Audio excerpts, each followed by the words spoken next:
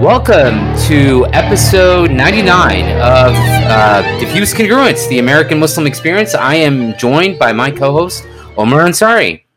Hey, Assalamualaikum Pervez. How's it going? Walaikum salam. Good to have you back, Omar. Have you been? Doing good. And by back, I think you mean back in California in the Bay Area, right? Yeah, I want to kind of situate us a little bit as well. We are recording during this kind of a record-breaking heat wave. I think you and I in Fremont, we touched about 104, 106 today. So it's been really, really hot. We hope it's kind of the last heat wave that we have. For those who listen who are outside of California, we actually have these things, and we actually have this phenomenon in California, kind of what commonly known as the Indian summer. Because it is, so our summers last kind of late, so we go all the way into September, October. But yeah, hopefully this is it, man. I don't know about you, but I would really like to see kind of fall weather again. This is kind of crazy, right? It's like, what else do we need this year? I was at, as you know, I was out of California for the past couple months, and I flew back just a few days ago, and I could literally see the fires from the plane. They've drifted. They're over about 100 miles east of here. But you see this black funnel. From way up high, you don't see the red, orange, and red flames, but you see this funnel that looks like it's not moving, but it's actually a fire, a fire that's happening. So that was happening about 100 miles east of here. Luckily, on the ground, the air is clear, but man, it's hot. It is hot. Right. And I know it's going to be like that for another couple of days.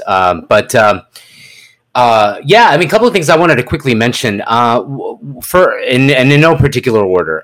One was kind of a special shout out, and I don't normally sort of do a shout out for of names, but I feel it relevant because as our listeners know, Zaki and I mean, back when Zaki was the co-host, Zaki and I were invited to Michigan to host a series of kind of live episodes, and one of the folks that had kind of helped put together an event at the University of Michigan was Rhea Basha and Muhammad, her fiance at the time, and now they got married over the weekend. And not only just to give a shout out to kind of folks who have been listeners and supporters of the show, but what was fascinating also about it was I kind of attended my first official Zoom wedding, which was kind of a surreal experience. Yeah, it was kind of a surreal experience. So the wedding was happening in Michigan, and it was a beautiful wedding. I mean, people were socially distanced and so on and so forth, and it was kind of done outdoors. And the rest of the family, the rest of the Khandan, the tribe, we were all sort of logged in via Zoom. So kind of a surreal time. And interestingly enough, that same day, literally like an hour later, I had to hop on another Zoom invite for a friend's daughter's wedding. And so for me, this is kind of a real, again, new milestone in my life because, Omar, you know Wasim Ahmed, mm-hmm. right? Wasim's one of my closest childhood buddies. And Omar's met him a number of times when Omar used to come visit Houston. And Wasim's daughter, dude, Wasim has a daughter who is 22, I think, 21, wow. 22.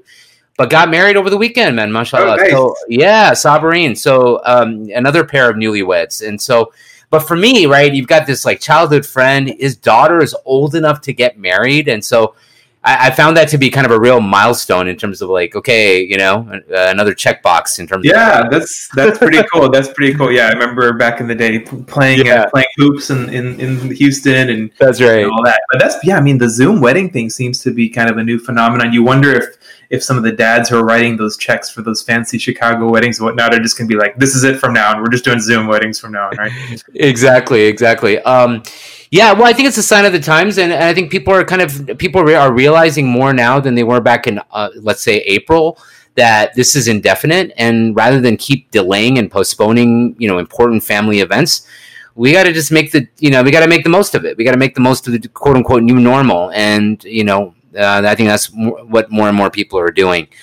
Anyway, last thing I want to mention, Omar, is we got a tremendous amount of feedback on our last show, and this leads directly to us introducing the guest for today's show, which is that the episode with David Coolidge, we got a phenomenal, not only a quantity of response, but just the response was so overwhelmingly positive. I mean, entirely positive in the sense that people found it to be such an intimate and just a real intimate conversation with someone who had been on this journey, not only to Islam, but also within Islam. So people really responded very favorably, and we're just really blown away by the episode, and were kind enough to reach out to us and write to us. So thank you as always for engaging us, listening to us.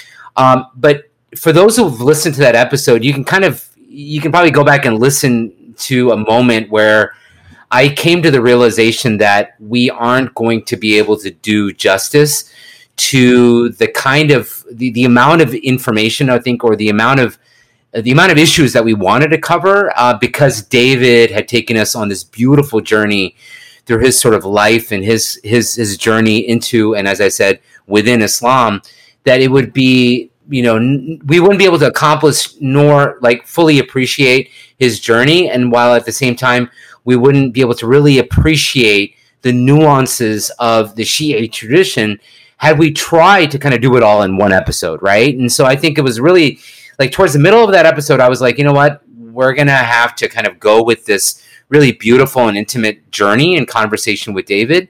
And we'll have to come back and revisit kind of a broader or deeper dive into Shiism. I don't know, Omar, if you kind of felt the same way.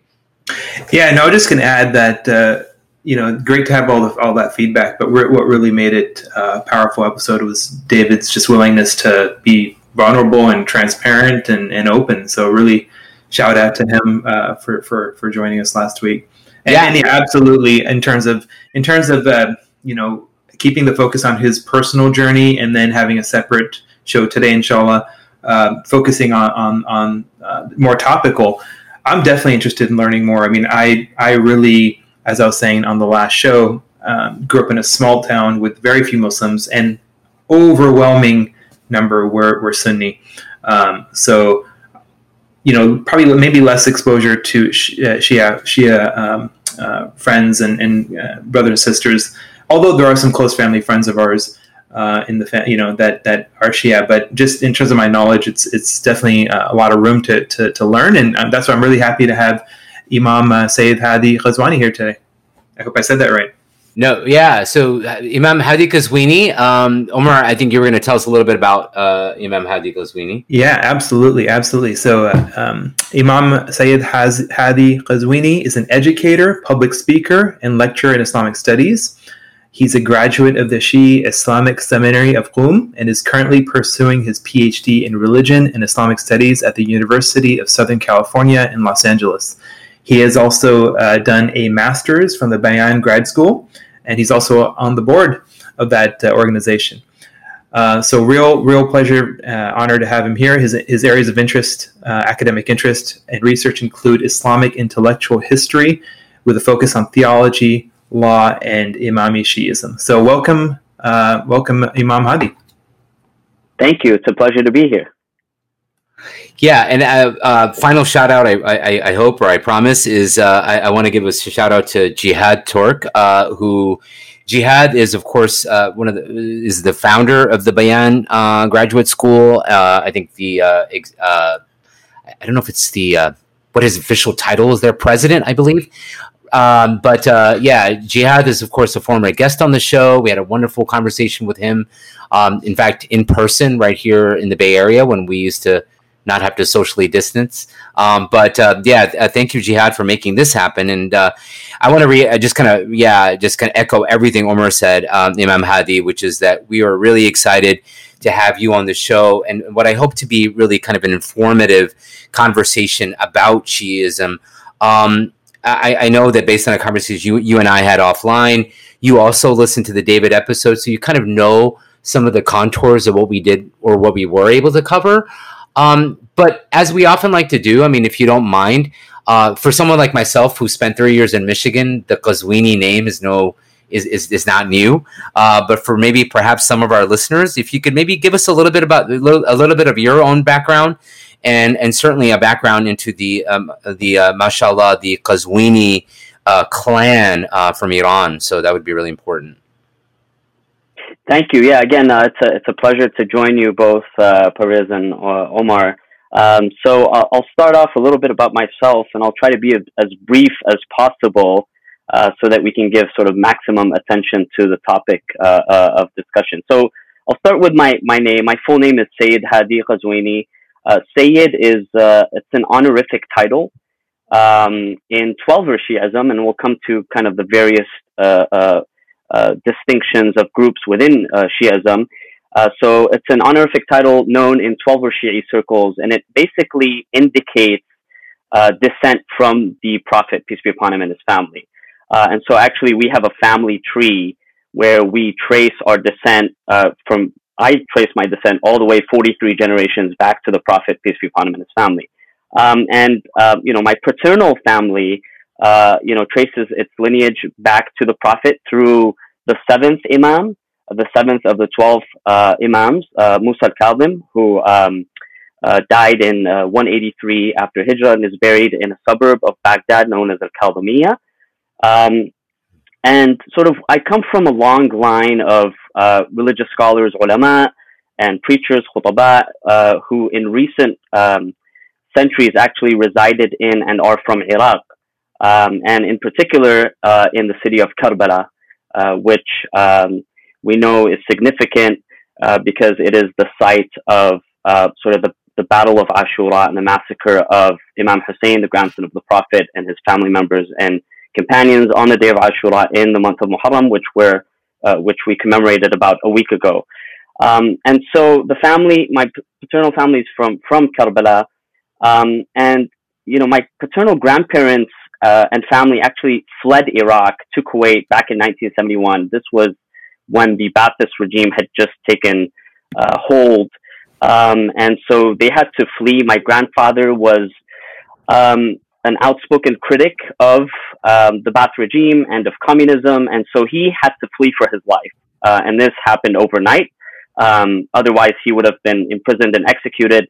In fact, about 15 members of the family were imprisoned and executed, including my great-grandfather, who was taken in the middle of the night at the age of 80. He was taken to prison, and he remained there, and he ended up dying in prison, in Abu Ghraib prison. And many families in Iraq, many of the Shia families, especially in the south, this is a common story. And so, my paternal grandparents and family, they fled Iraq. They went to Kuwait in 1971. They remained there for some time. And then in 1980, they went to Iran. And that's where my parents got married. My mother is also from Iraq, but the family fled Iraq and went to Iran. And that's where my parents got married. And I was born in Iran, in Mashhad, which is in northeast Iran in the Khorasan region in 1985. And then we briefly lived in Syria and London before immigrating to the United States in 1994 to actually join my grandfather, who came to the U.S. in the mid-'80s. And so we came to Los Angeles in 1994. I was 9 years old at the time.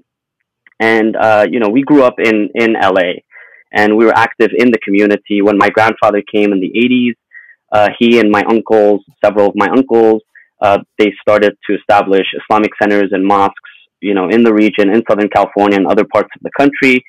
And so we were sort of very active in the community. My own father, Sayyid Mustafa, founded the Islamic Educational Center of Orange County in 1996, which is in Costa Mesa. It's still there, very active.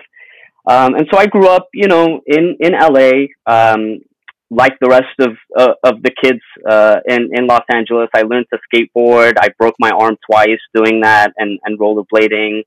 Enjoying the weather and sort of Southern California and everything, and that's here. I call this the real California. I don't know about the Bay Area. Northern California to me is not real California. This is real California.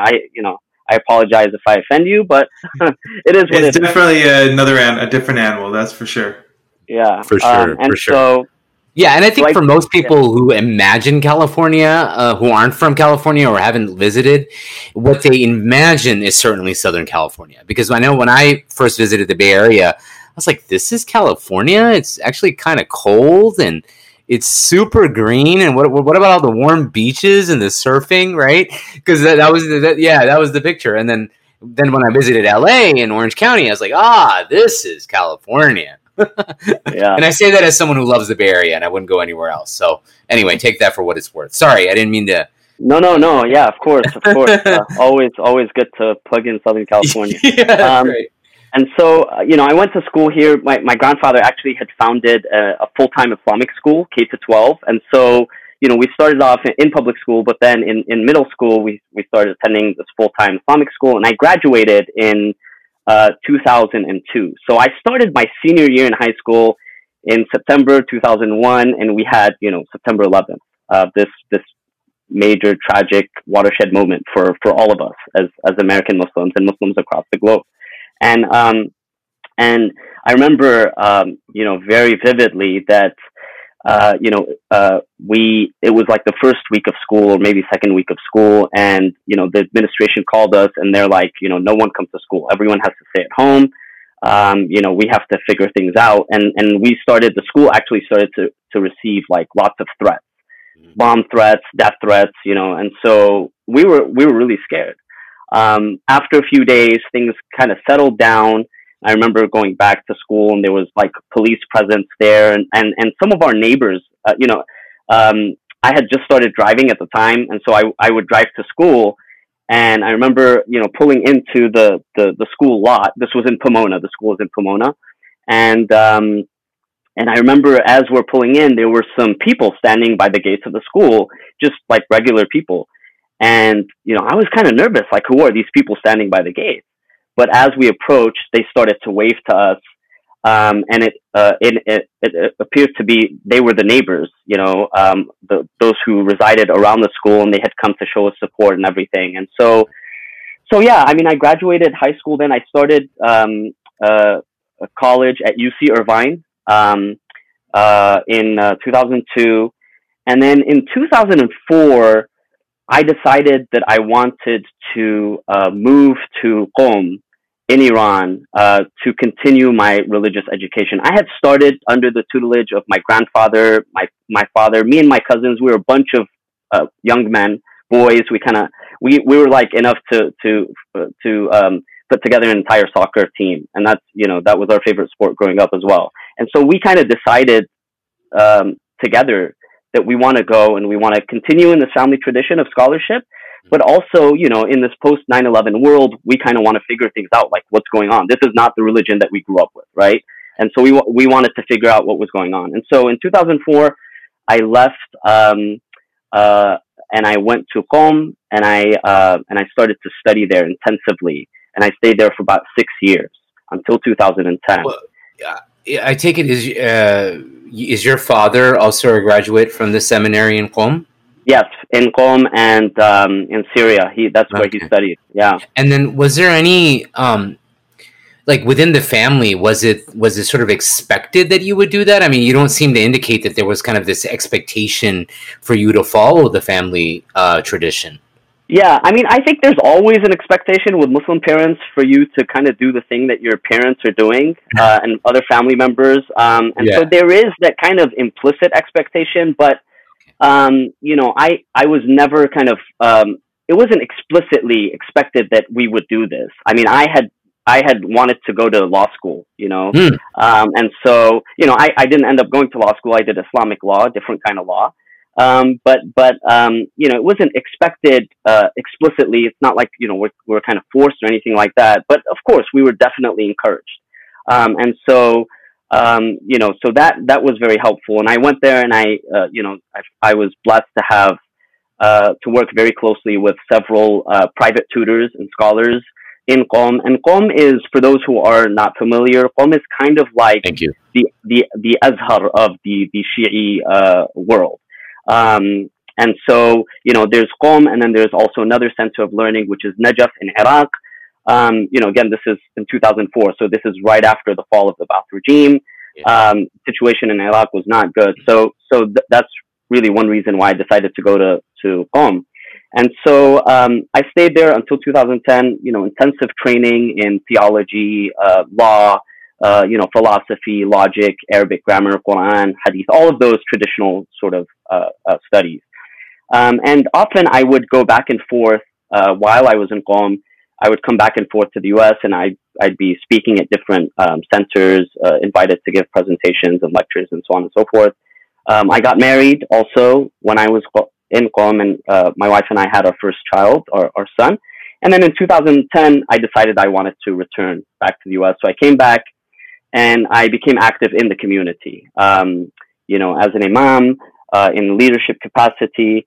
And then I decided that, it was very fulfilling for me. It was very rewarding. And so I decided that I wanted to continue in that. But I felt like there were so many things that I had to learn. An imam does like a million things, or is expected to do a million things, from, leading the prayers to the khutbah to counseling, marriage counseling, youth counseling, to giving people advice, dietary advice and fitness advice and everything, and legal advice even sometimes. And so, I felt like Qom kind of prepared me as a scholar, but not necessarily as a leader, especially in the American context.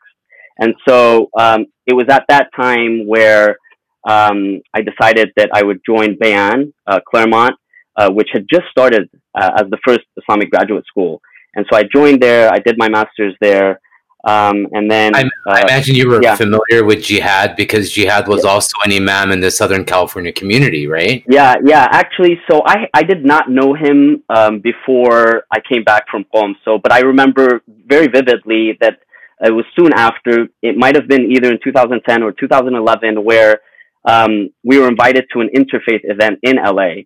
And so Jihad was there, and he approached me, and I was, I was kind of representing the Islamic Educational Center, and I was in my full garb, my turban and my clerical garb. And so Jihad approached me, and he introduced himself, and we talked a little bit. And then, after that, I decided that, I'd pursue the degree at Bayan. And since then, I've gotten to know him very, very well. Jihad is an amazing person, alhamdulillah. Yeah. And so, after I finished there, I think someone who also studied in Iran, right? Correct? If I believe he spent some time in Iran. I think he was studying Persian there. Correct. And he speaks Persian pretty well too. So, and so, I finished, when I finished my master's there, then it was actually when I was there that I became exposed to, Islamic studies scholarship. I was taking courses in Islamic theology, Islamic law. And so I was exposed to Western academic studies. Before that, it was just kind of like, oh, I know there's something called Orientalist studies out there. They do their own thing. We kind of do our own thing, and we do it right because it's we do it from the traditional point of view and so on and so forth.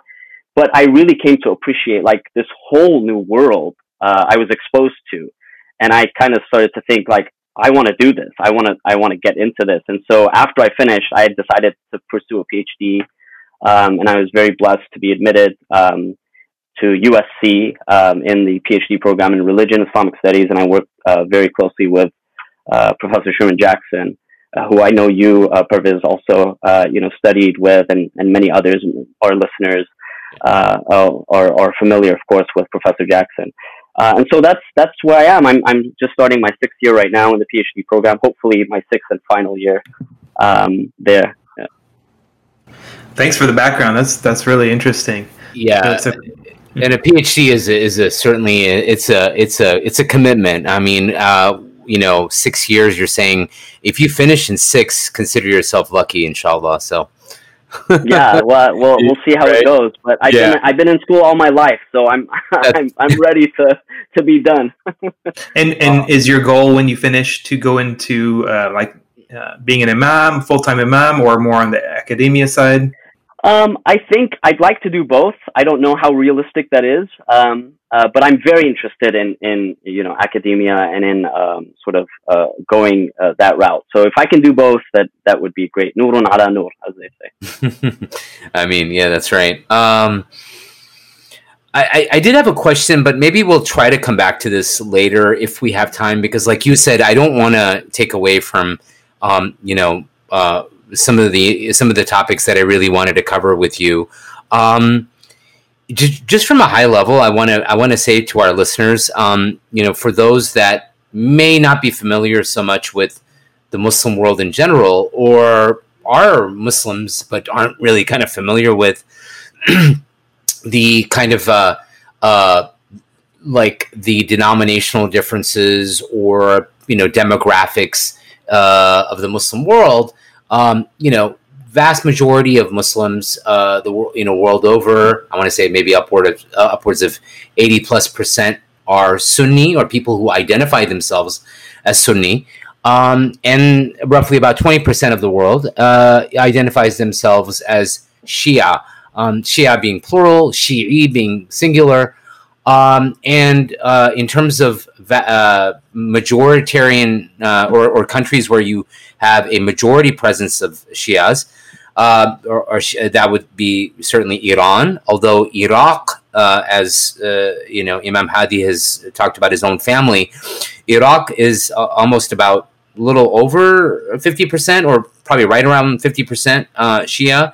And for not only the Ba'athist regime, but even some of the rule before that have been ruled by a Sunni minority, although the country is either 50% or more, right, Shia? Yeah. Yeah. And then, of course, you also have, in terms of diasporic, you also have obviously large communities in places like Azerbaijan, in India, in the subcontinent. And then obviously a big, a sizable community here in America. You mentioned your family, or I think I kind of alluded to this earlier, but Dearborn obviously has a huge Shia community. In fact, the Islamic Center of America, which I believe is still the largest mosque in the United States, if not North America, and your uncle, Imam Hassan Qazwini, is the imam there. So for those who may or may not be familiar with the Islamic Center of America in Dearborn. So anyway, that's just kind of high-level stuff. And last point I want to make is, yes, certainly myself and Omar identify ourselves as Sunni, and Imam Hadi, of course, is a scholar of Islam and a scholar of the Shi'i tradition in particular. This is not going to be a dialogue. This isn't going to be a debate. This isn't going to be a sort of look at issues of confluence and contradiction between the Shia and Sunni tradition. This is really kind of an opportunity for me and Omar, as well as our listeners, to learn about the Shi'i tradition from the perspective and the expertise of a Shi'i scholar. And this is why I particularly, and I know, again, I speak for Omar as well, why we're so excited to have this conversation. So this isn't going to be, like I said, a debate or a intra-faith conversation. This is going to be us trying to learn and benefit from the presence of Imam Hadi on the show. In terms of starting off, I know, Imam Hadi, when you and I spoke off mic, we kind of identified probably three main areas that we wanted to focus on.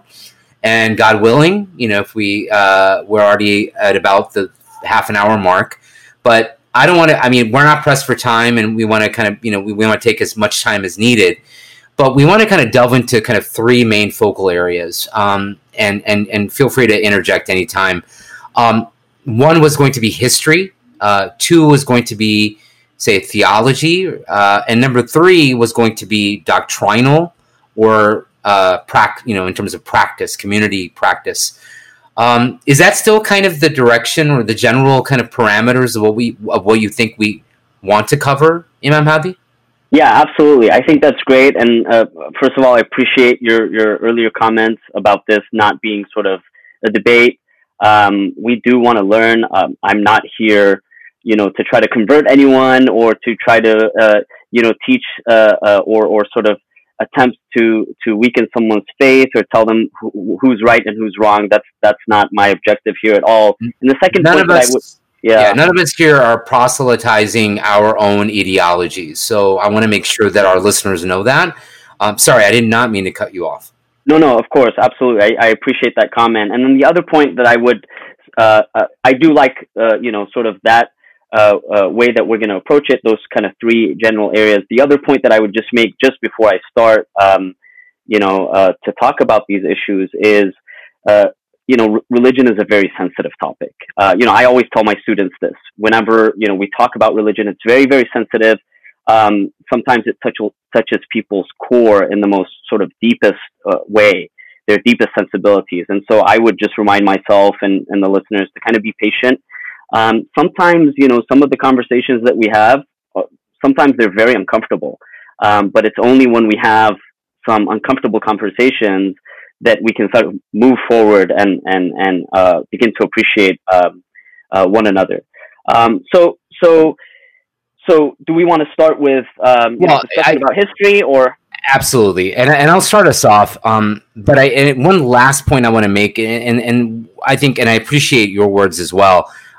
But what I said at the outset, and I think echoing, or what Imam Hadi just said, which is that that's a sort of a point of that's sort of an introductory comment I make whenever I'm sitting in a interfaith kind of a setting, where if I'm speaking on behalf of the Muslim community at large, and I'm speaking to an audience of people who may be Christian or Jewish or other backgrounds, one of the points I always like to make is that let's be careful, or let's allow a space in which we allow individuals to identify or speak on their own behalf and define themselves in their own way, as opposed to imposing definitions or parameters or asking others to define themselves in distinction to what how we define, like us. So, for example, I'm not inviting Imam Hadi on the show to define Shi'ism or himself as a Shi'i in contradistinction to my sort of Sunni perspective. So we need to allow people the space to identify themselves based on their own parameters and their own sort of, ideological frame. And I say that, like I said, when I've been in interfaith conversations and in intra-faith conversations as well. So just want to say that last point. Thank you, Pervez. That's great. Yeah. I appreciate those comments. To start us off then, with regards to history, would it be safe to say that in terms of the early kind of sectarian difference that emerges in Islam, if we put aside the sort of Khariji, sort of the Kharijites, one of the sort of earliest kind of sectarian, I guess I don't want to say divisions, but it is what it is. I mean, one of the early sectarianism we see within Islam is this sort of political difference that occurs with regards to the temporal leadership of the Prophet Muhammad, peace be upon him, once he passes. Like, what happens to that temporal political authority after the Prophet's death? Okay, great. That's a great question. So before I immediately start answering that question, in the time that we have, it's going to be impossible for us, obviously, to compress, 1,400 years of Shi'ism in an hour. And so the focus really, when we're talking about history, the focus is really going to be on the first 4 centuries of the Islamic Islamic history. Thank you. So before sort of I come directly to your question, a note about sort of history. I would say that most or many Sunnis sort of recognize one main version of history, one version of Islamic history, and although not everyone, but I think many would probably have a positive view of the early history of Islam, one that sometimes is romanticized. And whereas when we come to many or some or most Shi'is, they kind of recognize 2 versions of Islamic history. Right. There's the one that they sort of understand, that many of Sunni Muslims understand and recognize, and then there's a totally different version of history that in some ways they correspond, those 2 versions. In some ways they're very, very different. And so the question that we have to ask ourselves is, when we talk about Islamic history, whose history are we talking about? Whose point of view? Alasdair MacIntyre has this great book, Whose Justice, Which Rationality, right? And we have to ask a similar kind of question about, history. Who is writing the history? Who is telling the history? what is being told, what is not being told, how are things being told. These are always important questions that we have to ask when we approach history. Parvez, I know you have a background in Islamic studies. I think you did a master's, if I'm not mistaken. And so you probably see this clearly. Like when we go and we ask ourselves as historians of Islam, how do I know what happened during the time of the Prophet, after the time of the Prophet, immediately? What are the sources of that historical information? There's probably several sources that you'll point to, prominent sources that you'll point to, many of which were in the second, third, fourth centuries after Islam. Those were developed in those periods, and they were developed. The standard sources, they were developed by individuals who had certain theological commitments, certain political commitments, certain legal commitments in certain political context, whether during the Umayyads or the Abbasids. And so I think that's a super important question that we have to start with. Whose history or whose version of history, whose story are we listening to? And when we talk about history, there's this whole idea of narrative and counter-narrative, right? And so sometimes, you'll find within the Shi'i tradition an acknowledgement of the same events that are acknowledged in the Sunni tradition, but they are interpreted in very different ways. The Sunnis see the same exact event in one way. The Shia, view it in a totally different way sometimes. And we see this, in like U.S. history, right? We all went through the sort of American educational system. We're taught about U.S. history. As young children, as we go through that system, there are certain things that we are taught. There's a narrative, a kind of version of U.S. history that we're taught. And there are some things that we're not told. They're left out. They are omitted. And it's only, those of us who are lucky enough when we kind of grow up and we figure things out on our own, we might go and read about and realize, hey, this is not the version of history that I was taught in school. There are all these other things that, it's like happen. Someone reading. Yeah. I think of like the example that comes to mind is like being first introduced to Howard Zinn's, People's History of the United States. You're like, whoa, this is history that, definitely doesn't make its way into the sixth grade civics class. Yeah, absolutely. And so that's the point that I think we need to keep in mind. Yeah, go ahead. So I really appreciate that. No, I think that is really, really important. And so, and you and I haven't talked about this, so I'm going to just throw this out there, and you tell me what you think. So then I agree. So then where do you begin, right? And where do you begin, and what would then be the parameters of talking about history? I would propose, and this is just, again, based on my reading, if you will, of history, I hope not from a purely Sunni perspective. So I would suggest then that we focus maybe on 3 historical events, 3 or 4, and kind of discuss those with regards to the Sunni and Shia perspective. Excellent. Very good. No, I'm sorry. Let me rephrase that.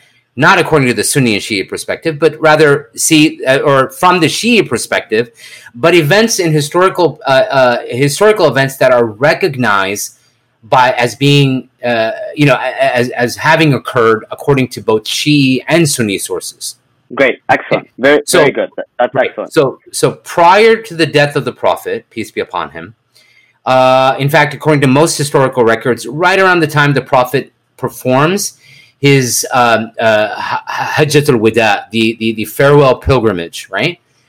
Right around that time, there is the very, very important event known as Ghadir Khum, okay?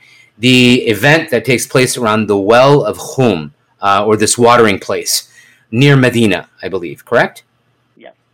Yeah. So that I would suggest that be one particular event we focus on. Number 2, we focus on what transpires right at the death of the Prophet, peace be upon him. And then number 3, we can talk about Fadak, if you want, or we can kind of maybe use that. We can wrap that within the conversation around the events of the Prophet's death, although it takes place shortly thereafter, and then we can talk about Karbala, because I don't think we can have a conversation without talking about history, or we can't have a conversation on history without talking about Karbala. So, do you think that those 3 or 4 kind of events are the important ones to focus on? Yeah. So before I start with, I'm going to add one more event. And please. Before I start with Ghadir, I'm going to take a little step back and kind of start a little bit earlier with sort of the birth of Ali ibn Abi Talib. Because we know, I mean, your listeners, will recall from the previous episode with David Coolidge. There was a discussion about the central place of Ali ibn Abi Talib in the Shia tradition, but also in the Sunni and the Sufi traditions. So we have to kind of start off really with Ali and the birth of Ali. So in the Shia tradition, Ali is kind of honored, and he holds a place that no other companion really holds. And it's his place is inextricably linked to the place of the Prophet too. And so, the Shia tradition, first of all, recognizes that Ali was born in the Kaaba. So in the Kaaba itself, there's a whole story that the mother of Ali, Fatima, she enters in the Kaaba, she gives birth to him, she comes out, the Prophet takes him in his arms, he names him Ali, and Ali grows up in the household of the Prophet. His father, Abu Talib, had many children, and he faced some financial difficulties. The Prophet takes Ali into his own home, and he raises him sort of like a son. And so, sort of the Shi'i story will focus on this very, very intimate relationship that the Prophet has, or Ali has, with the Prophet as he's growing up. So he's like growing up in the house of the Prophet. Yeah, no, thank you. And for those listeners who may not know, the relationship between Sayyidina Ali, and the Prophet Muhammad is that they are first cousins, right? So you mentioned Abu Talib. Abu Talib is the Prophet's paternal uncle, and his son is Ali. So that would make him the Prophet's first cousin. Later on, of course, Sayyidina Ali is, of course, honored by being also the son-in-law of the Prophet Muhammad.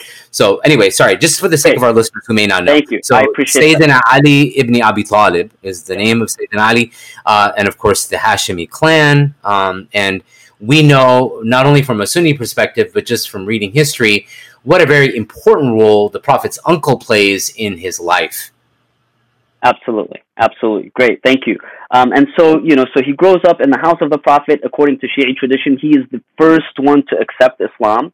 Although he was very young at the time, he accepts this message, the Prophet as being the messenger of God, the first to accept Islam, and the one who, continuously stands in the first line of defense of the Prophet and supporting the Prophet.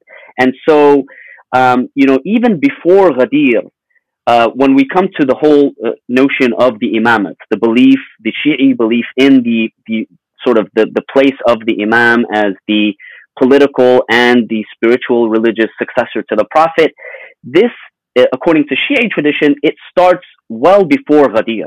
So even, in the beginning of the prophetic mission, he gathers his family, the tribe, and he sort of proclaims, and the Quran refers to this, وَأَنذِرْ عَشِيرَتَكَ الْأَقْرَبِينَ. The Prophet is sort of commanded to start off with his immediate family members. And so he brings them together. It's a famous event, well known, brings them together, he feeds them, and then he basically conveys the message. The Prophet conveys the message, and he says, this is the message. Who is going to support me? And no one stands up except Ali. And Imam Ali is a young man at the time, a young boy at the time, and so he stands up, and the Shi'i tradition holds that this happens 3 times. And the Prophet says, whoever supports me will be my successor, and so on and so forth. And so that occurs, and then throughout you have various kind of traditions where the Shia maintain that the Prophet announced implicitly or explicitly sort of his desire for Ali to continue, as his successor after him. There's another hadith. It's known as Hadith Harun. Basically, the Prophet is going out to battle. Imam Ali participates, of course, in all of the battles, but in one of them, he's asked to stay behind and to look over, the community in Mecca. In Medina, and he is, the tradition says that he goes and he tells the Prophet. He says, why are you leaving me behind? And so the Prophet tells him. He says, do you not wish to be to me as Harun was to Musa, as Aaron was to Moses, except that there is no prophet after me, illa annahu la nabiyya ba'di, right? And so the Shia take that again as another announcement of, Aaron was the successor of Moses. Here, the Prophet is explicitly stating that Ali is kind of in that same position. And then you have several other traditions all the way leading up to Ghadir, the tradition that or the event that you mentioned, and this occurs few months before the Prophet's death. The Muslims are returning from the pilgrimage in an oasis between Mecca and Medina. It's called Ghadir Khum. And the tradition, and of course this tradition is reported in Sunni and Shi'i books. It's not just in the Shi'i tradition. The Prophet sort of stops. He gives a speech. If you don't mind, sorry, sure. If you don't mind, because we've kind of talked, we've alluded to it, but we haven't really addressed it, which is the sources. So, right? I mean, obviously, with regards to the Quran, Sunnis, and Shia, like we recognize the Quran as the Kalam of Allah, the Word of Allah. That is the Scripture, unadulterated Scripture, and that's something that obviously Shias and Sunnis agree on. Now, with regards to prophetic tradition, i.e., ahadith, the sources are slightly variant within.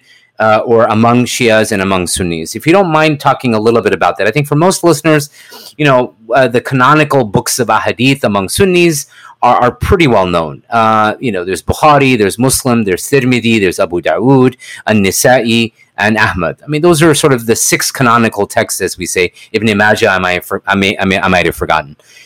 I think less known, certainly to Sunnis, would be the Shi'i sources. What are the canonical ones, and how do the Shi'i sources, Shi'i scholars of tradition view the Sunni sources of tradition, i.e. ahadith? Okay, I'll talk about this briefly, and then we'll come back to this. I know, but we have to talk about it because absolutely. Right, yeah, absolutely. So in the Shi'i tradition, and again, when I say Shi'i tradition here, by the way, let me just I have to make this clear. I think right now. Is that right now the 3 major Shi'i groups that are still present in the contemporary period are the 12er Shi'is, number 1, or they're known as the Ithna Asharis or the Imamis. They make up the bulk of the majority of the Shi'is now. And then there are the Ismailis, and the third are the Zaydis. And these are much smaller groups, but they're still present in the contemporary period. So when I say the Shi'i tradition, and in no way do I mean to underestimate the Zaydi and the Ismaili traditions, but we're not going to be able to talk about all 3 of those traditions. So my focus is really on the 12er Shi'i tradition, and so the main sources of hadith that would sort of be considered the canon, if you will.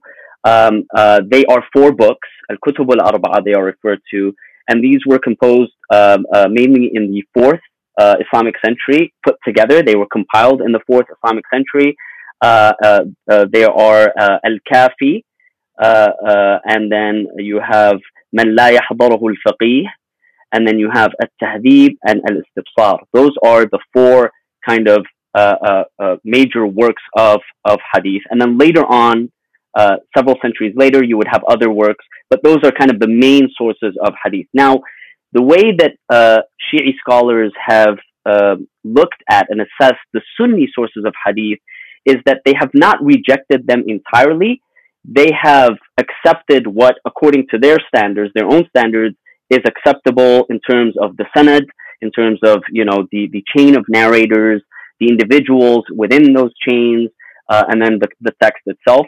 In the Shi'i tradition, it should be said, those four sources that I talked about, they're not considered to be absolutely sahih. So we don't have Sahih al-Kafi, right? It's Kitab al-Kafi. These, and scholars have recognized that these sources have some ahadith that are authentic, some that are not, or some that are stronger, sort of in their chain of narrators, in their sanad, and then also in their matan, and so on. And the whole science, if you will, of hadith criticism is applicable in the Shi'i tradition as it is in the Sunni tradition. Absolutely. And so, you come to Ghadir, and by the way, the event of Ghadir is really interesting because you have, in the 20th century, there was a 12er Shi'i scholar by the name of Al-Allam Al-Amini. He dies, I think, in 1971. He wrote a 14-volume book called Kitab al-Ghadir, Fil Kitab wa Sunnah wal Adab. It's a huge book in Arabic, and it looks at all of the traditions of Al-Ghadir from the Sunni and the Shi'i sources, and it does a very detailed analysis. And basically, he comes up with a conclusion. He looks at 110 sort of companions who related that hadith, different companions, and then he assesses it. And it's a 14 volume. I think the newest edition might be 20 volumes or something like that, and it's out there. And so when we talk about Ghadir, I mean, it's no joke. It's an event that you have people who have written multi-volume books about.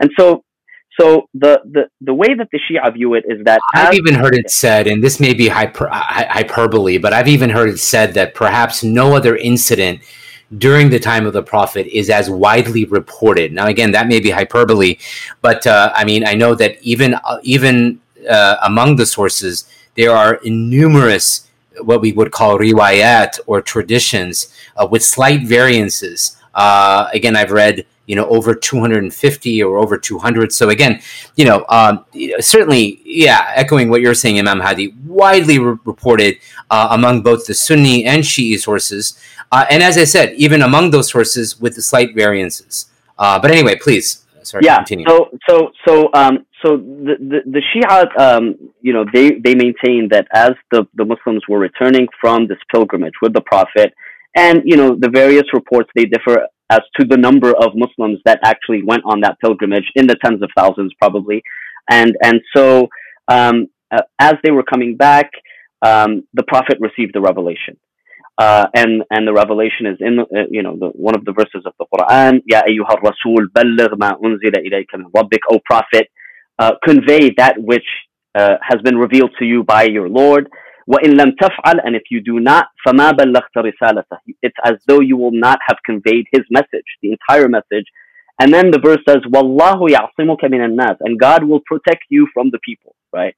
And so the Shia maintain that when that revelation came, the Prophet stopped the people, the Muslims. And those who had gone forth, he called them back. And this was in this oasis called Ghadir Khum, which is between Mecca and Medina. And he stopped them and he waited for the rest to arrive. And basically, the part of the tradition that's important for our purposes, he gave a long sort of khutbah, a long speech.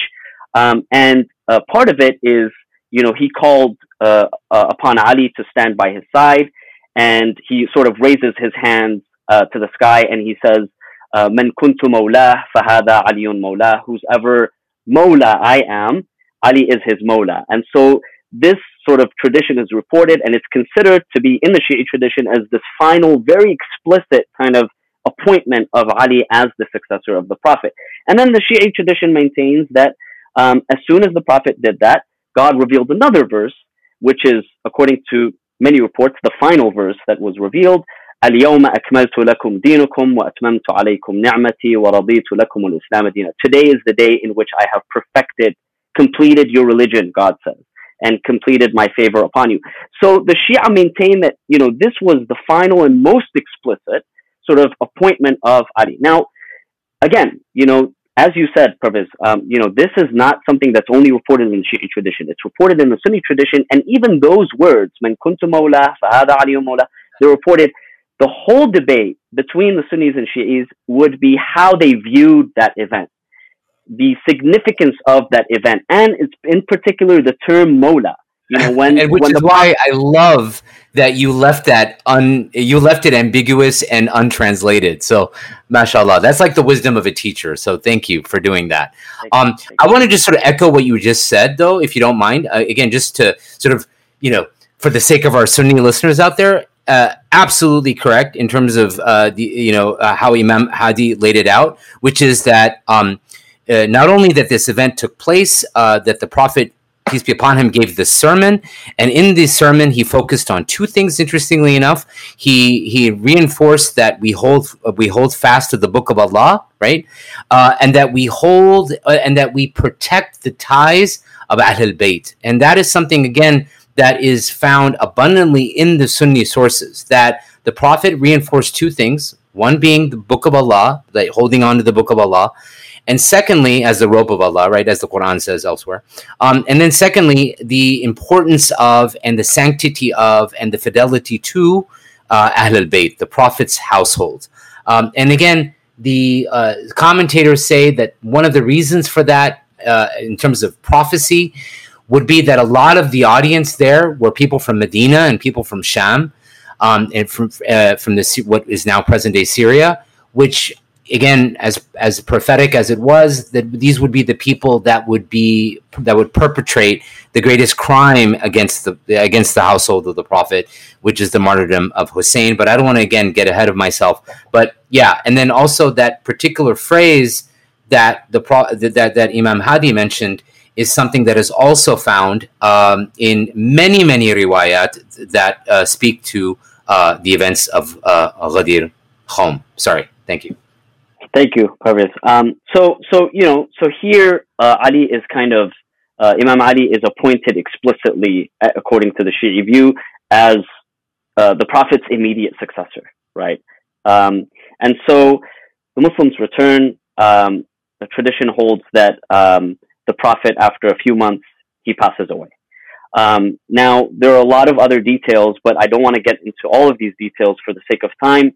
The second event that we want to come to, so the first major event is Ghadir. The second major event that we want to come to occurs with the death of the Prophet and immediately after the death of the Prophet, and this is what is known as the event of Saqifa. The Prophet dies. I mean, this is a huge tragedy for the Muslim community. And Shi'i tradition holds that as Bani Hashim, the family of the Prophet, remember Imam Ali is his cousin, and by this time, he had married his daughter, he was his son-in-law, they had children, Hassan, Hussein, and others, and so he was kind of the closest male relative to the Prophet at the time. And so he is kind of busy with preparing the Prophet's body for burial. And at this point, there's an event that is held in a place called Saqifat Bani Sa'ida, where the Ansar and the Muhajirin, some of them, they come together and they're trying to figure out what to do after the Prophet, who's going to lead the community.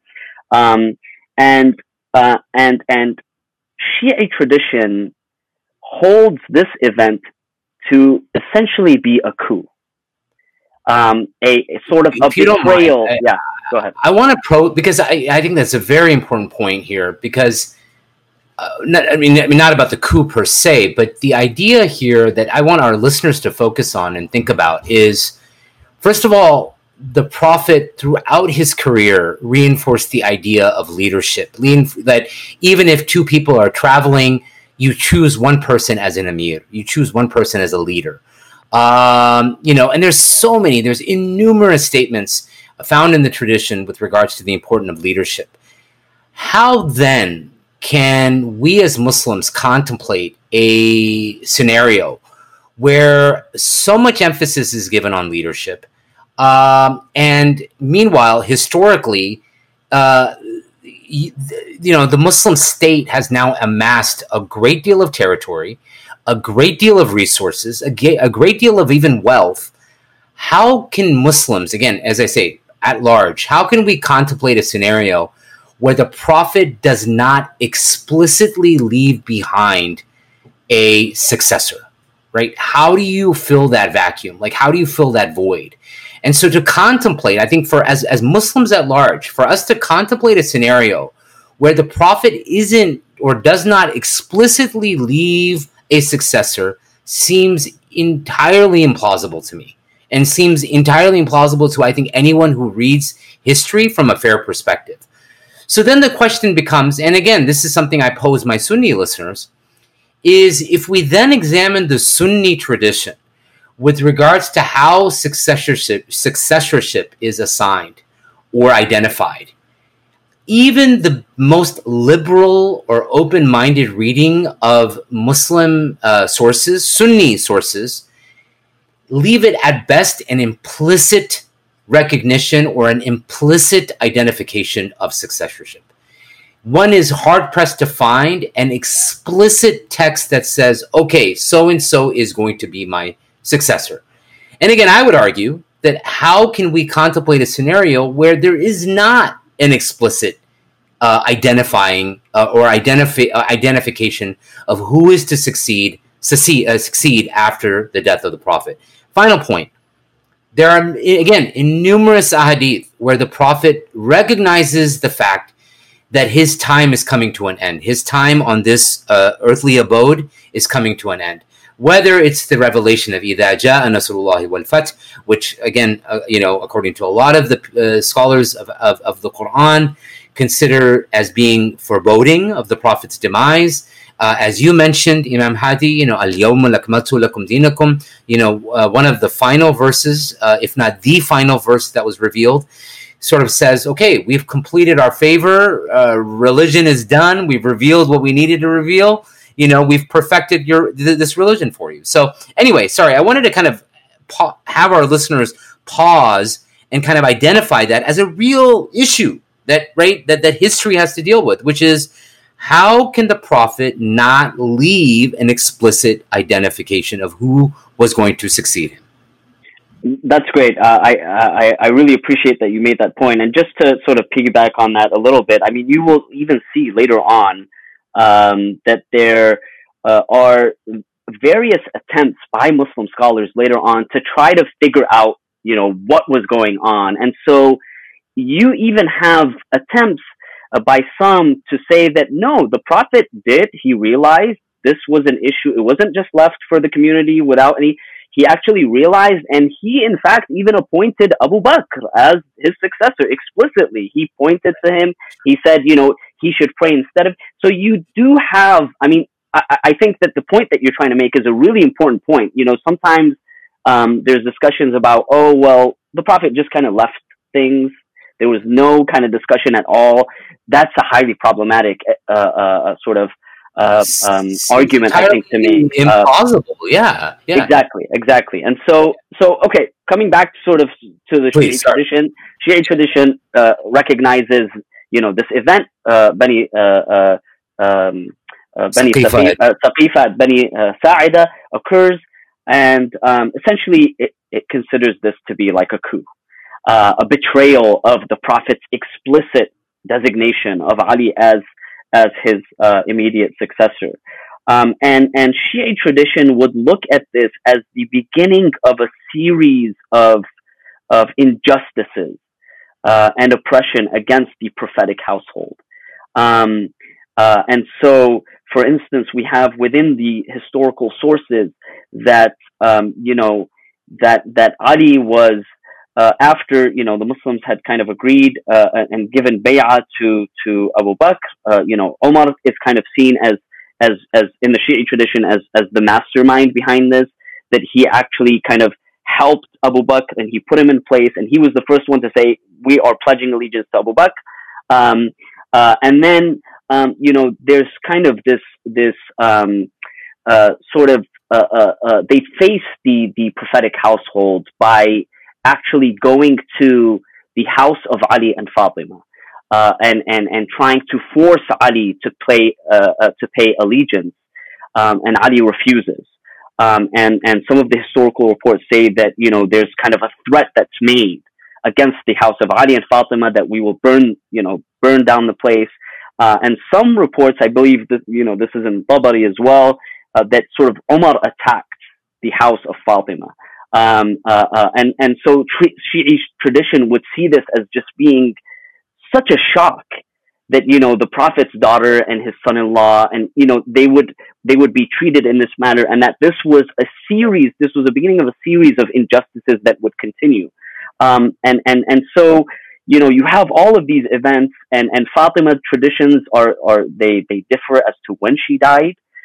Some say this was within a month after the prophet. Some say up to 3 months after the prophet, that she died at a very young age. And, you know, a lot of scholars have said, you know, she was young. Like, why would she die just out of nowhere? I mean, so they point that to sort of this evidence that her home was attacked, and as a result, directly or indirectly, she was injured and she was in pain, and this eventually led to her death. And so you have kind of this issue. You brought up, Parviz, the issue of Fadak. This is part of it. Fadak, just very briefly, Shi'i tradition holds that after the prophet, he basically took over this land that belonged to the Jews in one of the battles against the Jews. He took over this land in Khaybar. He took possession of Fadak, which was a large piece of land, and he gifted it. Shi'i tradition holds that he actually gifted it to Fatima, so it actually belonged to her. And there's this whole controversy about how the early caliphate actually took it away from Fatima, and a whole controversy is there. And that Fatima actually, she went out in public, she went to the Prophet's mosque, and she gave sort of this very strong sermon where she defended sort of her her father, the Prophet, her relationship with her father. She defended, you know, her husband, Imam Ali, as sort of the rightful successor to the Prophet, and also she brought up this whole issue of Fadak and the injustices that you know, were perceived against her and her family. And so, you know, skipping on a little bit, you know, you have during the time of Abu Bakr, Umar, and Uthman, the first, second, and third caliphs, you know, Shi'i tradition holds that Imam Ali kind of did not participate in public life. He withdrew to his private life, to, you know, his study, to his compilation of, you know, the Quran, which Shi'i tradition holds he started actually during the time of the Prophet. So Ali is considered one of the first compilers of the Quran that began during the time of the Prophet. And so, you know, it's until the murder of Uthman, and the community comes and they approach Ali and they want him to become the community in Medina. They approach him and they want him to be the caliph.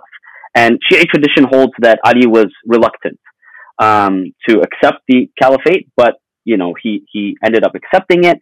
And then in this 4 years and 9 months or 10 months of when, you know, Imam Ali is the caliph, you have a series of battles. This is the third event that kind of, you know, these 3 battles, 3 in 1, but they're really, really important. And so, you know, you have the series of battles. Shi'i tradition would not see these as civil wars.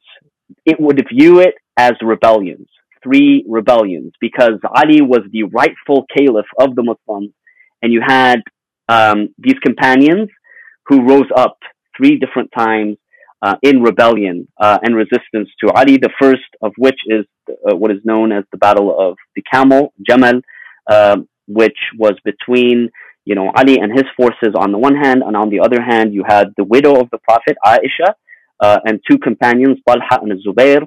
And so you have this battle that takes place close to Basra. Ali, when he became the caliph, he moved the capital of the Muslims from Medina to Kufa, which is present-day Najaf in Iraq, just next to Najaf. And he would actually be assassinated and buried there. We'll come back to that a little bit later when we talk about ritual. And so you have this battle, and you know, and much of these things are sort of glossed over very quickly when we talk about Islamic history. I mean, This is a battle where, depending on whose sources you're reading, thousands of Muslims lost their lives. They were killing each other. This was not sort of, quote unquote, an external enemy that was attacking the Muslims. This was Muslims killing each other. And so you have this, you know, you have the Battle of Camel, Jamal, Shi'i tradition holds accountable, Aisha, the wife, the widow of the Prophet, Talha and Zubayr and others for instigating this. This is one. Then after that, you have, the Battle of Siffin, Muawiyah, who was an Umayyad. He had been in power in Syria, since the time of the second Caliph Umar, and then, during the time of Uthman, who was also an Umayyad. And so he refuses to pledge allegiance to Ali and to accept him. Of course, there's the murder of Uthman, which the Sunni tradition would kind of look at that and see that as being a justification for first of all Aisha and Talha and Zubayr and then Muawiyah to wage war against Ali. Ali was seen from that perspective as not holding to account the murderers of Uthman. Right. But sort of Shi'i tradition would deny this. They would suggest that this was just an excuse, and they would point to sort of even Aisha kind of holding Uthman accountable and being critical of Uthman before his death and so on and so forth. And so you have this second battle, and that ends up in arbitration, and it's sort of a long story. It ends up in this other group that you brought up, Pervez, the Khawarij, kind of the Khawarij coming out against both Muawiyah and Ali. And then you have the third battle is with the Khawarij themselves of Nahrawan. And so Shi'i tradition would look at these and consider these to be rebellions. Like, these are companions who rose up and they rebelled against the rightful caliph of their time. And so they would not excuse or justify these at all. Yeah, go ahead. No, I just wanted to interject with 2 points. One is a point that you actually made at the outset, which is, and I want to just reinforce here, which is that, yes, Muslims, and again, Muslims at large, have a tendency to read, although perhaps more common among Sunnis for obvious reasons, which is that because of the fact that there's sort of vindication through history. But I'll save that for something we'll get to a little later, because I have a question around that for you. But this idea that the tendency among Muslims, and again, perhaps more commonplace among Sunnis, to romanticize history. Like, you had, everything was hunky dory. The Prophet dies. There's just no real civil strife going on. Everybody accepts the authority of Abu Bakr, and then Omar, and then Uthman, and then so on and so forth. Right? You just have this complete romanticized version. In fact, to the point where you have companions on both sides of a battlefield, you literally have an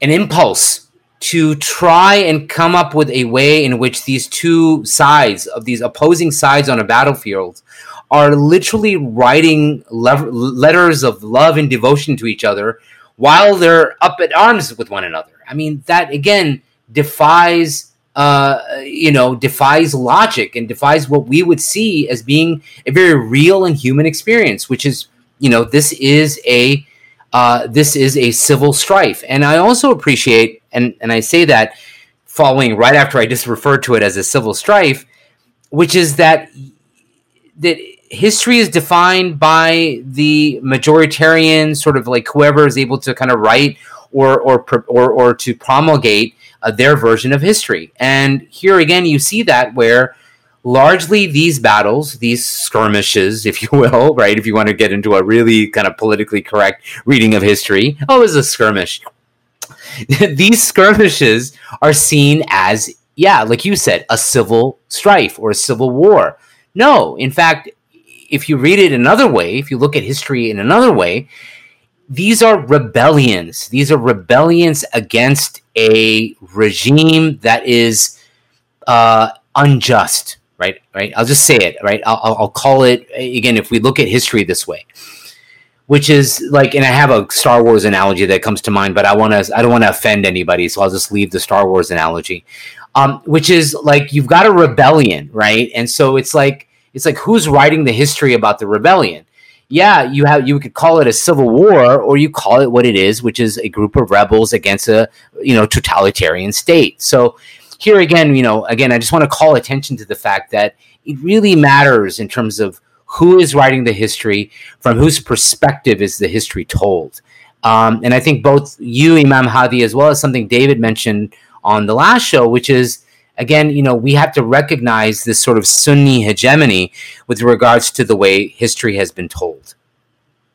Thank you. This is Omar. So I'm just going to chime in real quick. Yeah. So it's funny that it's interesting that you say that, because coming in from, somebody who doesn't have the deep academic insight into what you folks are. This has really been really interesting to me, right? So I'm just kind of listening with humility and trying to learn as much as I can. But just echoing, I took a class with a scholar at SBIA way back in the day, 2002. There was a class about Islamic history, and it was exactly the approach that Pervez, you were describing, which is like, hey, these things happen. It's human nature, and this was a pretty prominent scholar of Sunni Islam. Sheikh Muhammad Yaqoubi taught a class in SBIA like in 2002, like a 3-4 month class, I think it was, every week. But it was exactly that. So that's the perspective as a kind of a Sunni layman I'm listening with. But this has been great. So I'm just going to keep listening. So you go ahead and take it from there. No, I appreciate you chiming in, Omar.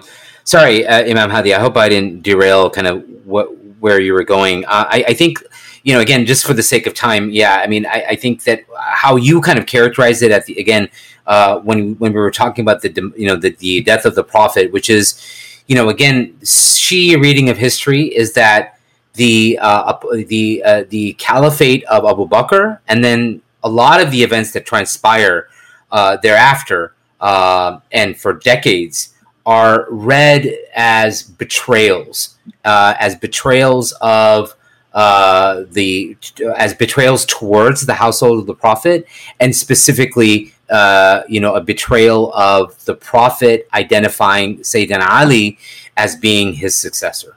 Absolutely, and so you have these series of events. Finally, Imam Ali is assassinated. And there's this whole, it continues sort of the tension continues with Muawiyah and Imam Ali's son Al-Hassan, the older grandson of the Prophet. There's this a peace treaty, if you will, that's between them. Shi'i tradition holds Muawiyah to have betrayed that peace treaty. And then, with Muawiyah, you have the rise of the Umayyads, obviously. And so, after Al-Hassan, which Shi'i tradition holds to have been poisoned indirectly by Muawiyah, he passes away, Al-Hassan passes away, and sort of the Shi'i community kind of, that very early community, the proto-Shi'i community kind of develops and supports, Al-Hussein, Ali's second son, and the grandson, the second grandson of the Prophet, peace be upon him. So sorry, Annie, this is a real question, because I with regards to the way Shias interpret Imam Hassan, then and the so-called treaty with Muawiyah, is that seen as kind of him abdicating his claim to the caliphate, or it's not read that way? No, it's not. Okay, we have to understand that sort of the Shi'i view is that the Imam is both the political and the sort of spiritual leader, and so Shi'i tradition reads that as the Imam kind of conceding or giving a concession so that Muawiyah kind of holds power, and there's no more bloodshed and there's no more civil strife and killing. But Shi'i tradition still holds the Imam as being the rightful Imam. So it's not that sort of he abdicated his rightful position as the Imam. It's because he wanted to kind of save the community from further civil strife. So he made a deal with Muawiyah, and part of the deal, according to the Shi'i tradition, is that after Muawiyah, power would go back to Al-Hassan. And so Shi'i tradition holds that, Muawiyah betrays this, and he ends up actually assassinating him, killing Al-Hassan. And then, of course, he installs his own son, Yazid. And here you have, a lot of controversy, because when you come to, later Sunni writers, even, and Sunni authors, there's this huge controversy about Yazid. Some have kind of tried to justify Muawiyah, not all. Some have tried to justify Muawiyah, but when it comes to Yazid, you have this huge problem, because Yazid was just so openly, kind of, I don't know how to say it, in a positive way. Just in his morals, in his attitude, he was so anti-Islamic, right? So. And I would submit that it is a real minority of Sunnis that would have anything really laudable to say about Yazid. Unfortunately, I feel like there is some of that happens, and I think a lot of it is polemical. A lot of it is just sort of like, it's like we're going to own the Shias, right? We're going to get back at the Shias and say, no. Not only was Yazid, rightful or whatever, he was this meritorious figure in history. And I think that's a minority. I would submit that that's sort of a minority approach. The vast majority of sort of Sunnis even recognizing that Yazid was had his character was highly deficient, and certainly his political leadership was deficient. So I'm going to just put that out there. But anyway, sorry, Imam Hadi. Thank you, Parvez. So so then you have, with Yazid, you have this really big sort of watershed moment.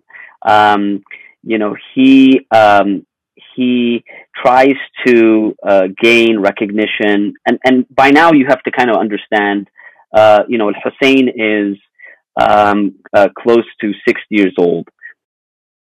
So he's close to 60 years old.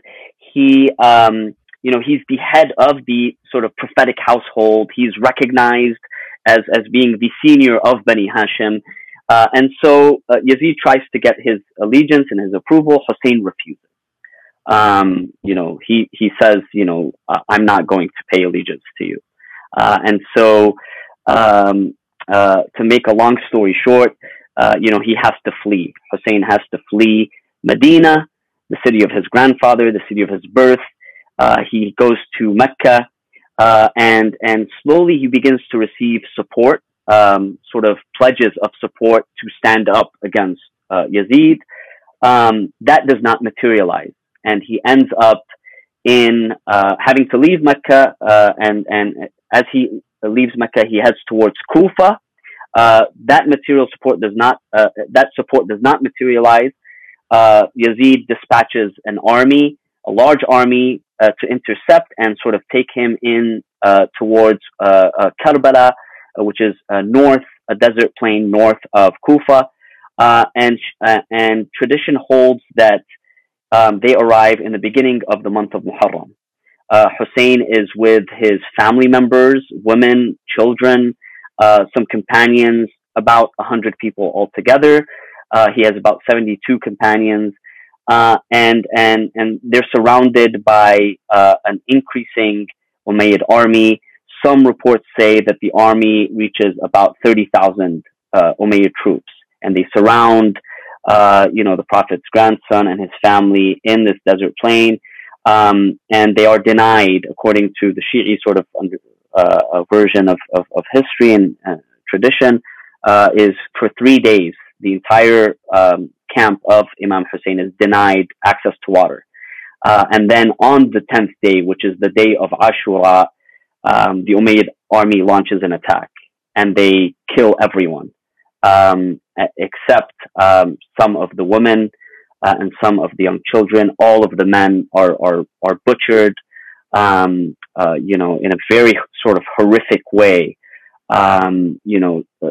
including Hussein's 6-month-old child. I mean, he's killed in his father's arms.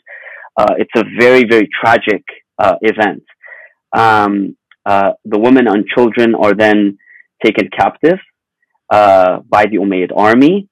They're taken to Kufa first, to the court of the governor Ubaydullah ibn Ziyad, and then from there all the way to Damascus to the court of Yazid ibn Muawiyah, and it's a very sort of shameful way that they were taken prisoner, and then they end up, coming back to the city of Medina after a while. This would just be a moment in Islamic history that would define, I think, the Muslims, but in particular, really the Shi'i tradition.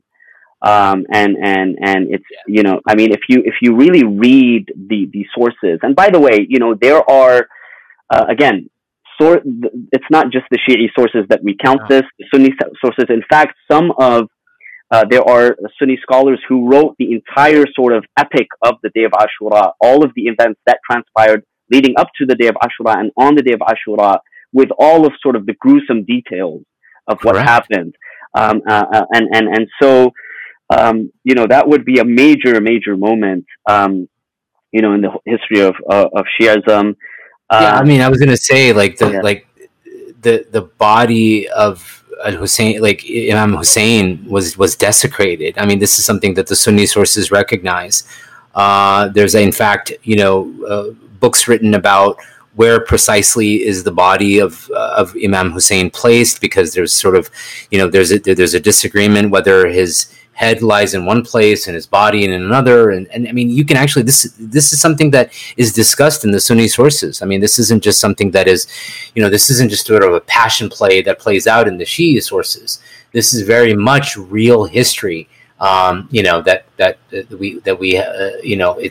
a blight on our tradition, to say the least.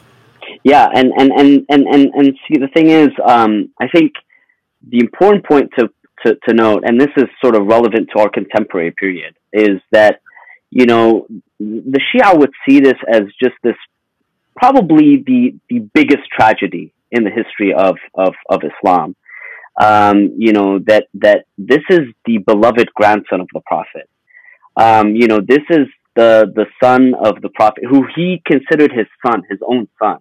You have traditions of Hussein as a child riding on the back of the Prophet prolonging his prostration in the congregational prayer because Hussein is on his back. There's a tradition where the Prophet is standing on the pulpit, he's speaking to the Muslims, and Hussein runs in, and he's kind of wearing a long clothing, and he trips, he falls, and the Prophet comes running down. He stops his sermon, he comes running down from the pulpit, and he carries Hussein. And, when the companions ask him, what happened? He says, when I saw Hussein fall, I felt like my heart dropped.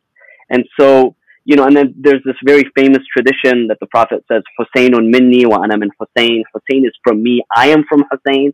And so, this, it's really difficult to wrap our heads around how it was possible for those who, again, these are not sort of outsiders. These are people who were claiming to be Muslims, to be followers of the Prophet, how they could just stand there and be so merciless towards him and to his family and to massacre them in such a brutal way. And so, what I think is relevant for our contemporary period is sort of the Shi'i idea that, this is some historical sources, some Sunni sources, they talk about Muharram, they talk about what happened on Ashura, but it's not commemorated. It's not remembered. You have organizations that come out with statements in the beginning of the year saying, this is the new year, the new Islamic year, Happy New Year. This is the first month, Muharram, and they may mention Ashura, and then they mention this report, which is found in the Sunni tradition, about Ashura being an important day because, God created Adam on that day, God saved Moses on that day, all of these events, that are mentioned, and there's no mention of Hussein, the grandson of the Prophet, being massacred on this day, or if there is, it's just glossed over really quickly, and this happens. So that Go ahead, Pervez. Question: do the Shi'i sources recognize the Ashura, or Yom al-Ashura as it relates to Musa alayhi salatu wasalam, or no? No. Oh, actually, okay. they don't. I did not know that. So, yeah, the Shi'i tradition actually holds that those reports were complete fabrications during the time of the Umayyads in order to make the Muslims forget about what happened to Hussein. And by the way, this is not just an argument that the Shia make.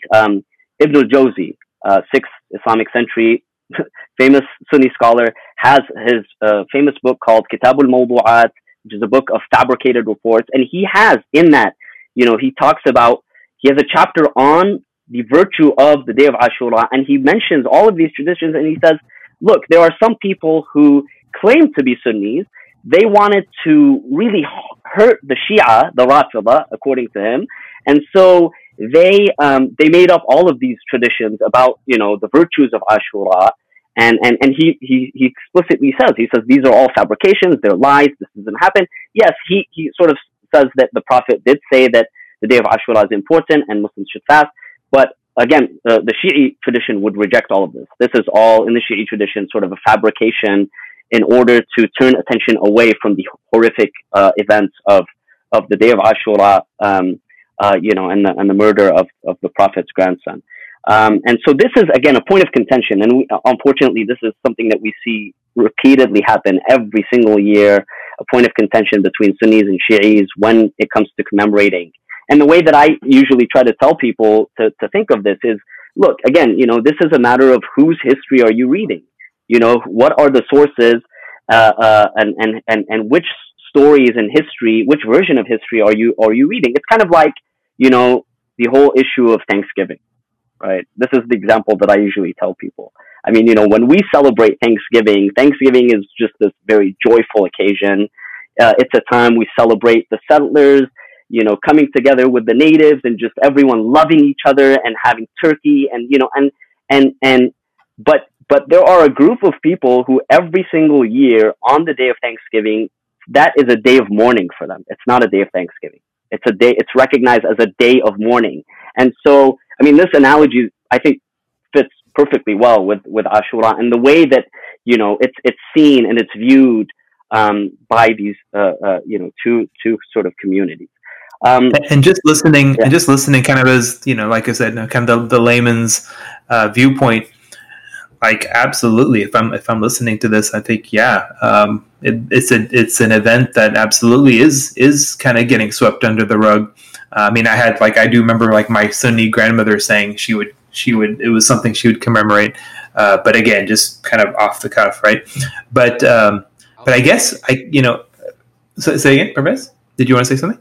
Well, I was going to interject some kind of Hyderabadi related. Yeah. No, I was just going to throw in a comment that, man, I mean, like, this is really complicated stuff. Yeah. And it's hard enough, like, teaching a 10, 12, 14-year-old that, despite some of these confusing things in the religion, it's good and it's pure. This just throws kind of a monkey wrench in it. I mean, how do you teach, like, a 7 or 9 or 11 or 13-year-old kid that Muslims were doing this to each other, right, that were even companions right after, again, I'm speaking from the Shia point of view.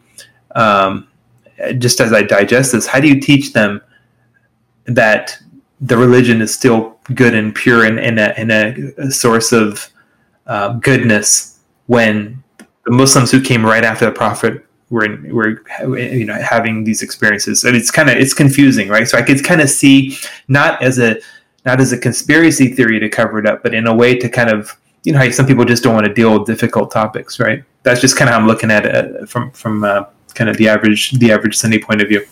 Yeah, I really appreciate that question, Imam Hadi, if you could comment on that. But I mean, I think I want to throw my question in there just because I was going to save this for later, but I think it really very nicely dovetails with what Umar just talked about or asked, which is, for Sunnis, right, it becomes this, like I said, history, the way it plays out, whether it's the early caliphate, whether it's the Umayyad, Abbasid period, outside of a few, like I said, blights on within history, certainly Karbala being one of them.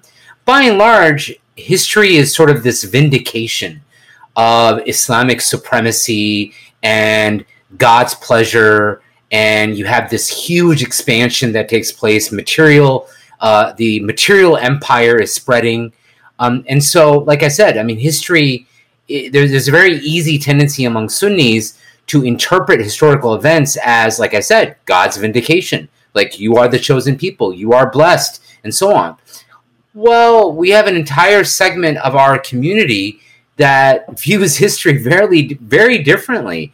And so if you could kind of comment on that, like, is there a way in which history is interpreted then vis-a-vis theology? Right, like if it's not God's vindication, then what is it? Sure. And then and then also kind of to address Omar's point, which is how do you teach this to, like, how do you have a conversation around this with young, very susceptible people, or even and that can lead right into our kind of our second part of the discussion, which is the theological. Correct. I wanted to.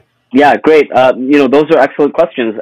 Look, again, when it even comes to the theological views of Muslims, there is a great diversity. Muslims debated theological points, for centuries. And we had so many different schools of thought, so many different theological groups and sensibilities about every single sort of topic imaginable. And so you do have within the history those that try to understand this, and you have trying to understand the presence of evil, for instance, in the world, the problem of evil, the problem of human suffering, the problem of people doing bad things, right? And so these were theological, very robust sort of theological conversations that were continued in the history of Islam. And you had within the Sunni and the Shi'i sort of schools various approaches to kind of understand all of this. What I would say is, look, I think the problem arises when we try to romanticize. And we try to assume that everything is perfect, just as you said, Parviz. I think you said it very well, that, when there's this attempt to constantly try to vindicate, because, look, in the end, we are human beings, yes. Observant Muslims, we believe that God exists, we believe that God is just, we believe that God is almighty, that God is benevolent, all of these things, that God is in control, there's qada, all of these things, right? But in the end, we're responsible.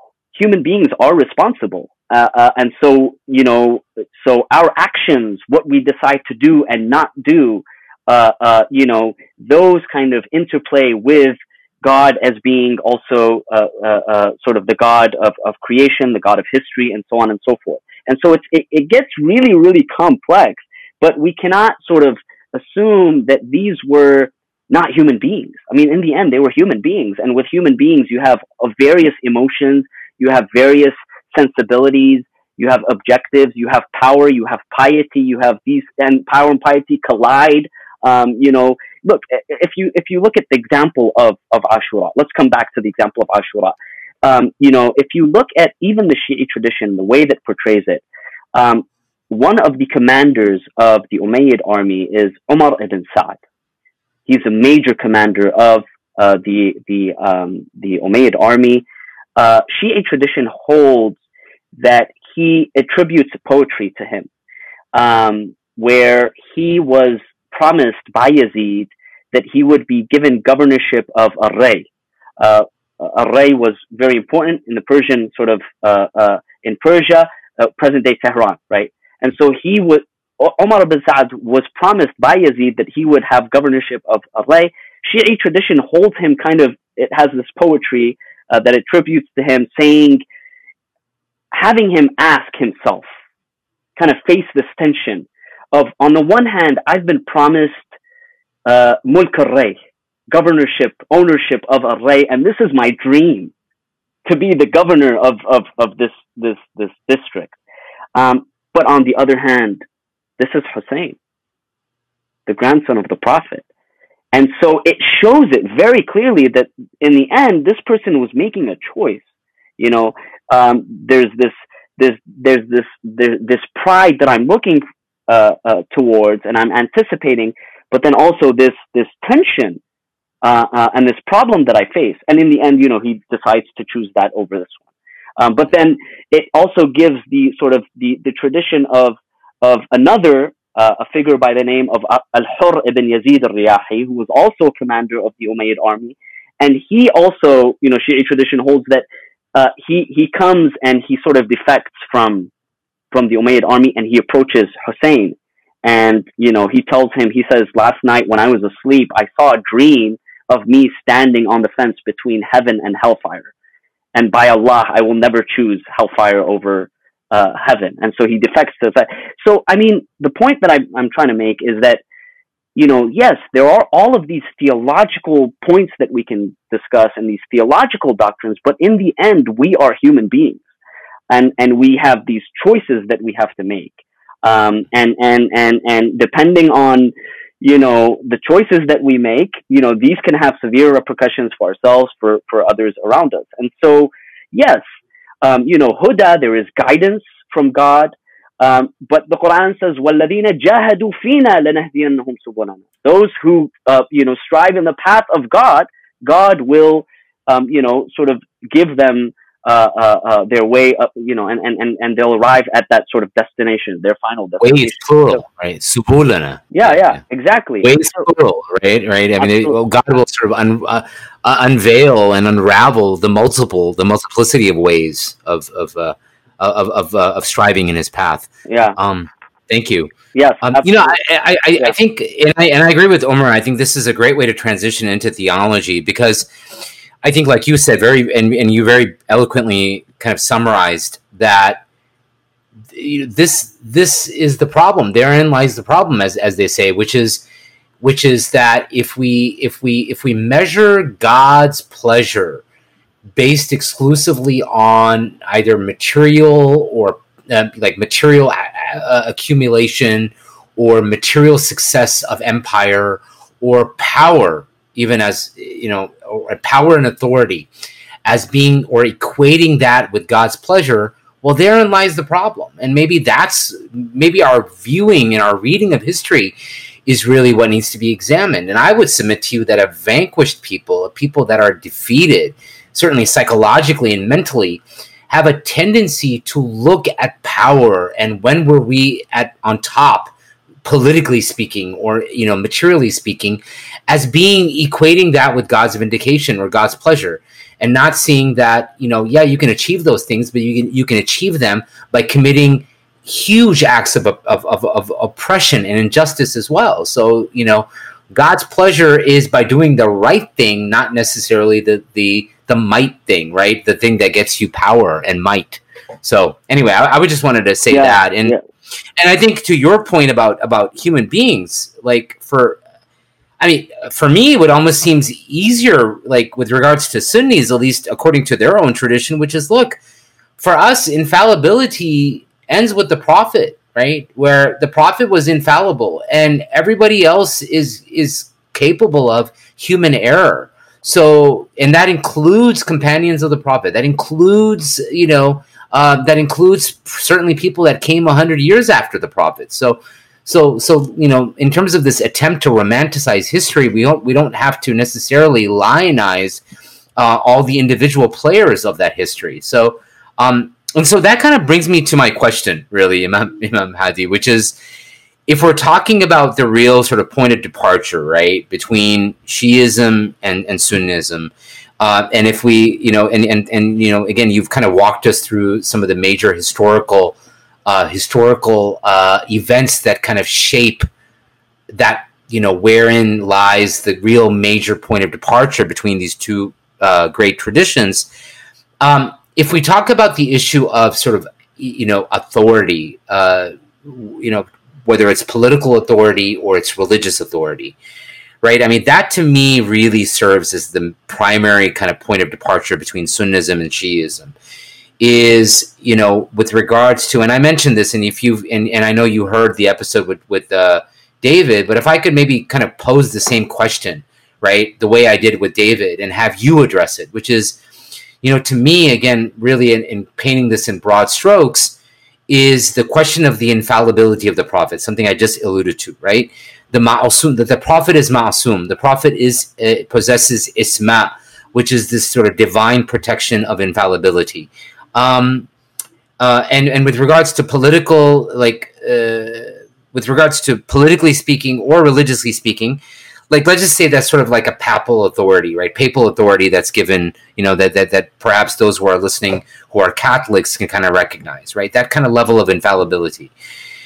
For Sunnis, the question that emerges, well, what happens to that infallibility? Or I should say, for Muslims, the question that emerges is, well, what happens to that infallibility of the Prophet, peace be upon him, once he dies, once he leaves this temporal world? Does it just sort of evaporate? Does it just sort of disappear? Or does it linger? And the Sunni response to it is, well, it lingers, or it is encapsulated in the ijma', in the jama'ah, and the community, and hence you have Ahl Sunnah wal Jama'ah, right? It is infused in this idea of the consensus of the community, ijma', and that is very problematic and has its own, there's a whole discussion there. For our Shia brethren, then that infallibility is found and is infused within Ahl al-Bayt. Would you agree with that kind of, like I said, broad stroke assessment? And then let's kind of get into kind of the theology of that as we move the conversation. Yes, I would say that's a great assessment. So of course, all Muslims, Sunni and Shi'i, they believe that the Prophet was ma'soom, he was inerrant, he was infallible.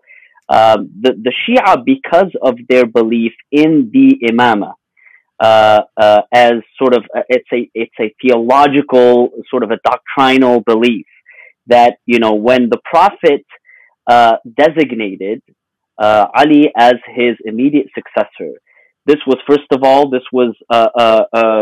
sort of a command by God. Remember, we go back to the Quran that says, O Prophet, reveal what has been or convey what has been revealed to you. So this is sort of a divine designation, if you will, of Ali as the successor to the Prophet, and the Prophet himself, verifying this and making it explicit.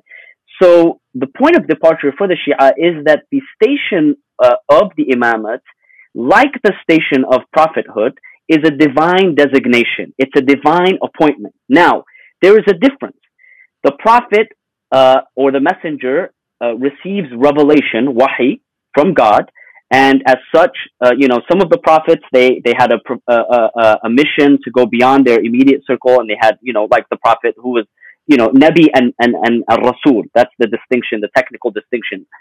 Prophet and messenger. Some of them, they were prophets, they received revelation, but they did not have a particular mission, while others were messengers. They were mandated to convey a message to the public. And so the prophet and the messenger, they receive revelation. The imam does not receive revelation. Okay. But the function of the imam is to continue to preserve the revelation of the prophet and to explain the revelation of the prophet, both the Quran in this case and the prophetic sunnah. So to protect and to guard and to explain the sort of the prophetic revelation and the prophetic teachings. So the difference is only in terms of the capacity of the prophet and messenger to receive revelation, and revelation ends with the Prophet Muhammad. There is no final revelation after, that is the final revelation. There is no revelation after Muhammad. But the political and the religious, the spiritual duty of the prophet continues in the person of the imam as one who is designated by God. So this is really important. And so because the isma of the prophet is linked to his capacity as God's messenger, who is to teach the people on behalf of God, because the imam has that same job to teach and to preserve, then that isma also transfers from the prophet also to the imam. The imam is thus also inerrant. He is ma'soom because of his function as, the successor of the prophet, and his function as the teacher, educator, and sort of the protector of the tradition. And so Shi'i tradition would maintain that the imam would hold isma in the same way that the prophet would hold isma in order to fulfill that function.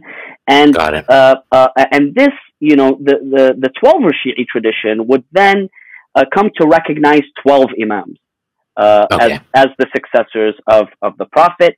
The Shiite tradition would hold that the Prophet actually named all of them, even by name. Ali, Hassan, Hussein, and then through the line, the progeny of Hussein, all the way until the 12th Imam, who the Shia would identify as being Al-Mahdi. And so these Imams successively, they took on the responsibility of continuing to guide the Muslim community on behalf of the Prophet, having held that sort of divine protection, al-Asma, because they were designated by God and by the Prophet.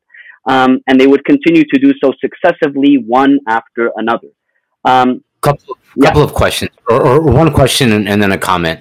The question then would be, okay, you mentioned the 12th Imam as being Muhammad ibn Mahdi, right?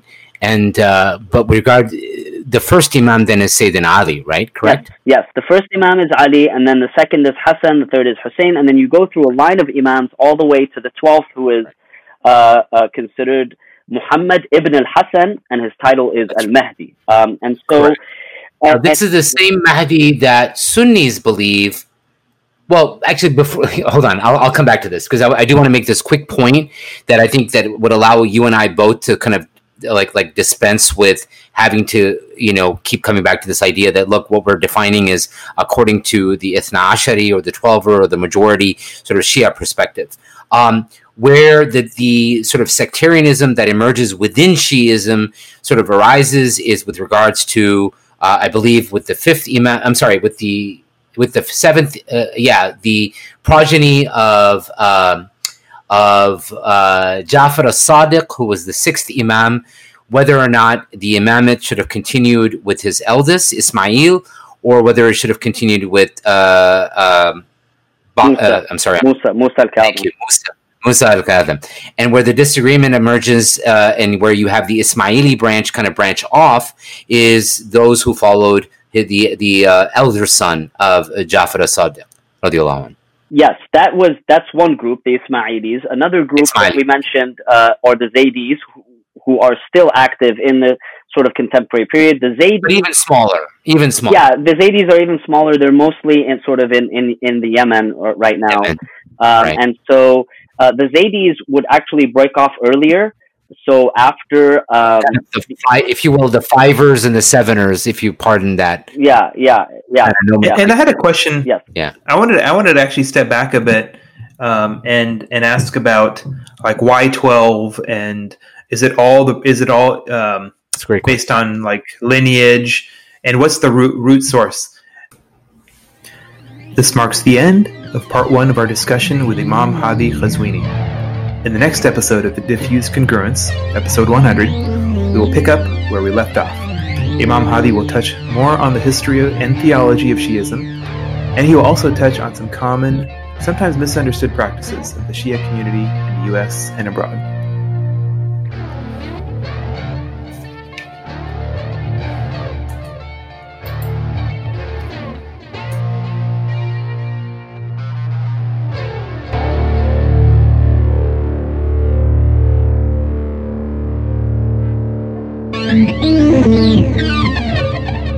Mm-hmm.